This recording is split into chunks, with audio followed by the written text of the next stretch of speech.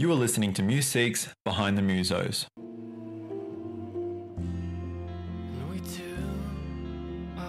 Hi, I'm Raphael Love, and you're listening to The Same Dream Over Again. It's my song. And I'm from Melbourne and make art pop music.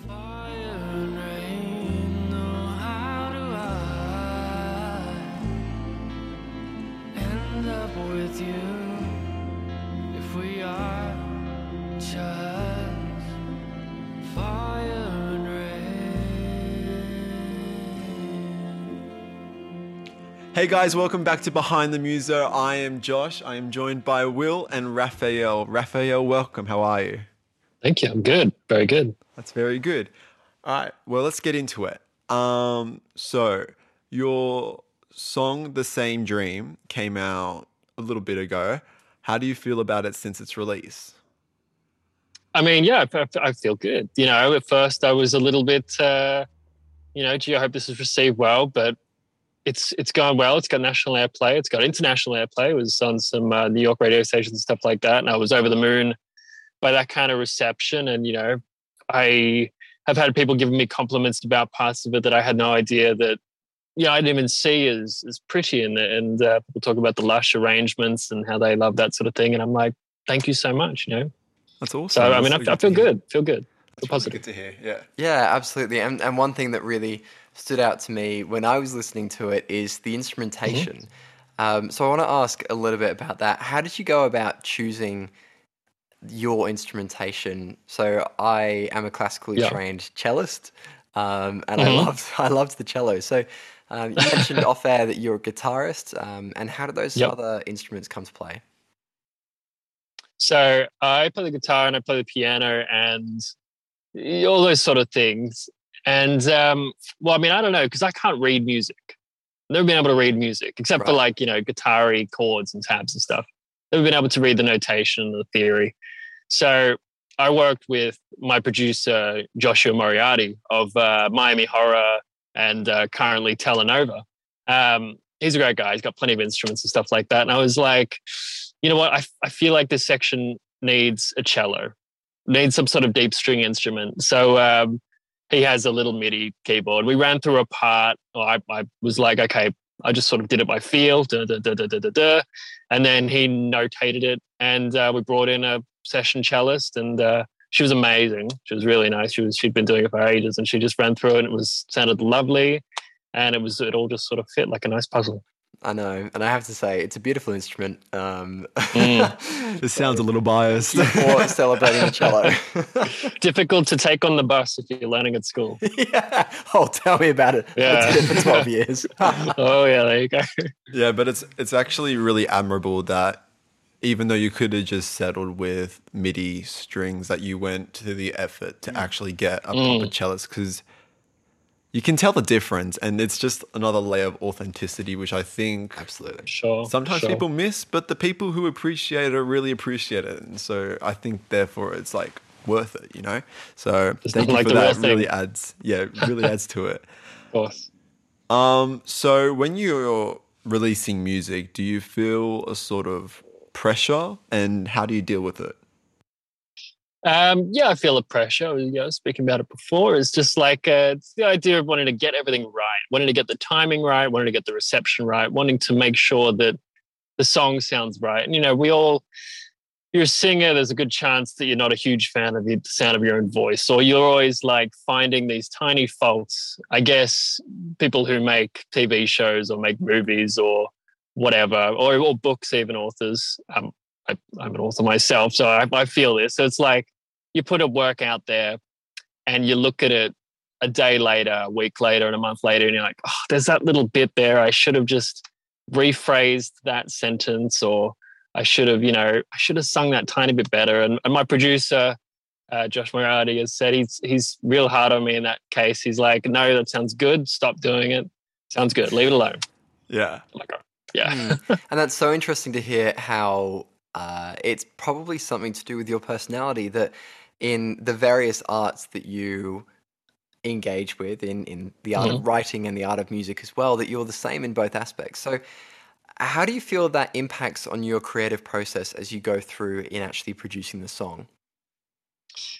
I'm trying to I'm trying to suppress it so that I can get a much richer output. I mean, this is the only song I currently have released, but I have other songs that are sitting there ready to be released, sort of thing. One of those songs, it took about a 6-hour session. It's got even more instruments than this song, and yet that other song has less instruments and took I don't know, over 30 hours of refiguring out. It's a complete song, but there's just always something wrong. And then I'm like, nah, it's it. Scrap everything. Let's start again. It happened like 3 times. And I think it's just getting over this sort of almost insecurity of not trusting yourself or not trusting the song to be complete. Something like that. And do you find that's one of the beautiful aspects of the music that you create, that you can come back to it a couple of months later and consider it to be imperfect? God, I wish. No, I mean, I want to. So what I do is I will just not touch it generally. I will just not listen to it because I know that, thank you very much, ambulance. I know that if I do, I will see something, I will hear something and I'll go, no. So I've got to be like, okay, the day that it was put out, the day that I said, put the stamp on it, this is done, this is complete. Everybody said, it's good, it's finished. I must trust that and not think, oh, you know what, got to go back and fix it. Got to trust myself, got to trust how it was on the day. Yeah. Definitely. Pretty much. It's a common theme here, actually. A lot of people, commonly just doubt themselves. And it's actually quite a talent to be able to deal with that. It's like, no, I got it. It's fine. It's good, Yeah, definitely. Instead of just overthinking it the whole time, because it's very, very common. Mm-hmm, for sure. You are your own worst enemy. This is the popular saying. Mm-hmm. So, big time. So within the whole creative process, what is your favorite part? Is it hearing what the producer has written for the first time? Is it getting a new idea? Is it the final mix? What is your favorite part in the whole process? For me, it is because sometimes it's writing the songs, because obviously I love writing the songs, stuff like that. I write too many songs. I've had to stop writing songs and just focus on, rehearsing and stuff. But too many. And so sometimes you'll have a song that'll just come to you like that, complete, and it'll just be a beautiful process. You almost not want to give it up. You always not want to finish writing it and putting it on paper, because you'd be like, oh, it's just such a good feeling. I don't want to shut the door on that feeling just yet. Otherwise, it would be the very final touches after you've recorded the main vocal, after you've recorded all the instruments, and you're adding, for example, The Same Dream has some atmospheric effects at the start of wind. And it's just those tiny little, like a little garnish on the top of a dish. It's all finished. You're plating up, and you're just like a little bit of salt there, a little bit of cinnamon, whatever. And it's just, that everything's settled and you're just having a little bit of fun. Yeah. That's a good part. All the small details that just add that much more flavor. For sure. Absolutely. Exactly. So I want to ask now about the work behind the scenes. How do you go about marketing your music and recording artwork? How to decide where to publish it and things like that? So in terms of all that, I just sort of do a lot of that myself. I consult my producer. He's very helpful because he's done all of that sort of stuff with his Miami Horror Group, and he's currently doing it with his Talent Group and stuff like that. They do a lot of their own things, and they're on Triple J's Hottest 100. I think they're about 96 or something like that. But I just I admire that sort of self-creation of everything, and I just sort of read about things and work out where to publish my music, what companies to go with, or talk to some different people. And when it comes to making album art or single art in this case, it's actually my own photography. I do it on myself. So I design the layout, and I produce the photos, or other find photos that I've taken previously that work. And I use that. So it's yeah, it's all self sort of produced. Lovely. And you mentioned earlier about your song was featured on some playlists and in the New York radio kind of circuit. Yep. So how did that come about, or how did you find out that people were picking up your song to use it?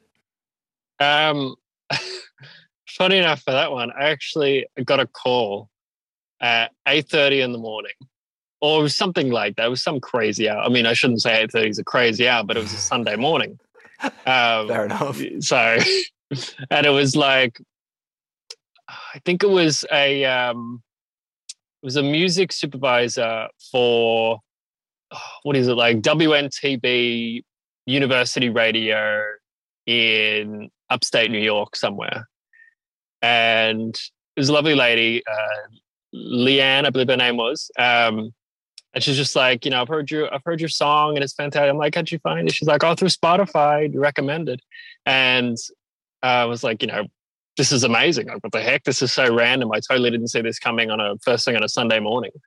And yeah, from that, she actually was very good friends with a couple of other radio stations in upstate New York, and I made it to the edges of New York City. I'm not going to say New York City, but the edges of New York City. And yeah, so it was exciting. And how did that impact on your Spotify listener numbers or other metrics like that? Did it take off? Did you see a big spike? Yeah, I definitely saw a good spike, and I saw some nice different regions. I already had a decent degree of US listeners, but I definitely saw a lot more for a good period of time there. So it was nice to see some sort of diversity in the spread of continents and countries. Awesome. Next step is to get a billboard in Times Square, I reckon. Yeah, you got 10 million. So you've touched on about how being a perfectionist has become an obstacle in your writing. Yep. How will you deal with that in your future releases? Do you have anything like that you want to try out, like some, I guess, coping methods? I don't know if that's the right term, but you know what I mean? Yeah, no, I know what you're saying for sure. Like I already am implementing it, especially in terms of recording, in terms of preparing for live performance and stuff like that. Like I had a fantastic live performance last Saturday night that was, you know, went great. It was my first time in a little while. Thank you very much. First time in a little while because of, you know, lockdowns and, you know, cancer performance and stuff like that. But it's just really the idea, like I was saying, just getting out there and trying to be comfortable with what you have and what you have produced, and not, you know, freaking out about getting something the tiniest little bit wrong. It's almost like, you know, to look at it in a bit of a funny way, it's almost like a punk attitude, punk music and stuff like that. Johnny Rotten, the Sex Pistols, he didn't care if his voice was, you know, God Save the Queen. It wasn't a beautifully sung melody or anything in any sense. It was just God Save the Queen. So like, I just feel that sort of energy and that sort of feeling inside of me to just, you know, just bloody get on with it. You know what I mean? Let's just, you're ready, you've got the stuff, do it. Yeah, that's as much as that's really interesting to hear. So looking forward to the future, what direction do you intend to take with your music? Do you plan to try out new sounds, instruments, maybe branch into new genres, that sort of thing? Yeah, I do actually. I love, so the two next songs that are up for release have, like I say, a similar arrangement, but they are lush in some way. They do have strings. You know, one of them has a nice gliding harp section, things like that, harmoniums and things, and all those sort of funny instruments. But I am looking to find more simplistic ways and not needing to fill out all the sounds, you know, to the absolute walls. As much as I adore Pet Sounds and the Beach Boys, Brian Wilson's, you know, mindset and all of that sort of thing in terms of instrumentation, orchestral arrangement, I just feel like sometimes I need to sort of put that away for a little bit and just present the song as it is, get the hook out there, you know, get the melody and the lyrics out there for what it is. So yeah, I think that there will be a slight change in sound, more of a simplification. Yeah. Awesome. Sometimes it's best to keep it simple. Like, it's Sure. awesome to just, go crazy and do all that. But, sometimes it's best to just have silences and, keep it simple. So that's interesting. 100%. I'm looking forward to listening to that. Me too. So, what do you have a rough 5-year plan between now and I guess 5 years from now, which is 2027? Like, where do you want to take your music? Do you have like goals, No. or are you just going to take it day by day? It's, I mean, it has to be a day by day process. I've never had an answer to what was your 5-year goal. Everyone's gotten that at some point in their life. And even outside of music, even when I was, 10, what's your 5-year plan? That seems pretty crazy. But, I remember hearing that years ago and stuff like that. When you're in year 12 or whatever, what's your 5-year plan? I've never had an answer, because I feel like you can only prepare so much. If you prepare yourself for that, unless, of course, you're like, oh, I'm going to do medicine, so I'm going to be at university for 4 years or 5 years, and then I'm going to specialize in something. Yeah, like, music is just it's an open ocean sort of thing. I have to take each wave as it comes. So yeah, one day at a time. All right. I think that's a lovely note to finish on. So, Raphael, why don't you give the listeners what they want? Where can they find you? How can they stay up to date with new releases? All right, you can find me on Instagram at raphaellove.music.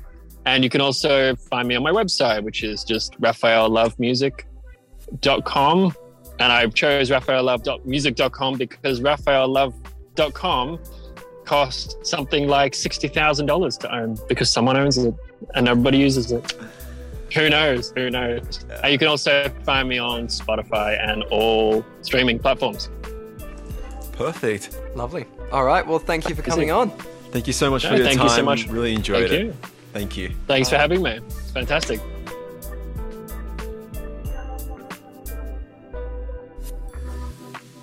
Thank you for listening to this week's episode. We hope you enjoyed it. Follow us on your favourite podcasting platform to never miss another episode. Be sure to follow us on Instagram at music.app for all the latest updates and constant music recommendations. Be sure to head over to our website, musicdiscovery.com, to find our track of the week, curated playlist, blogs, and so much more.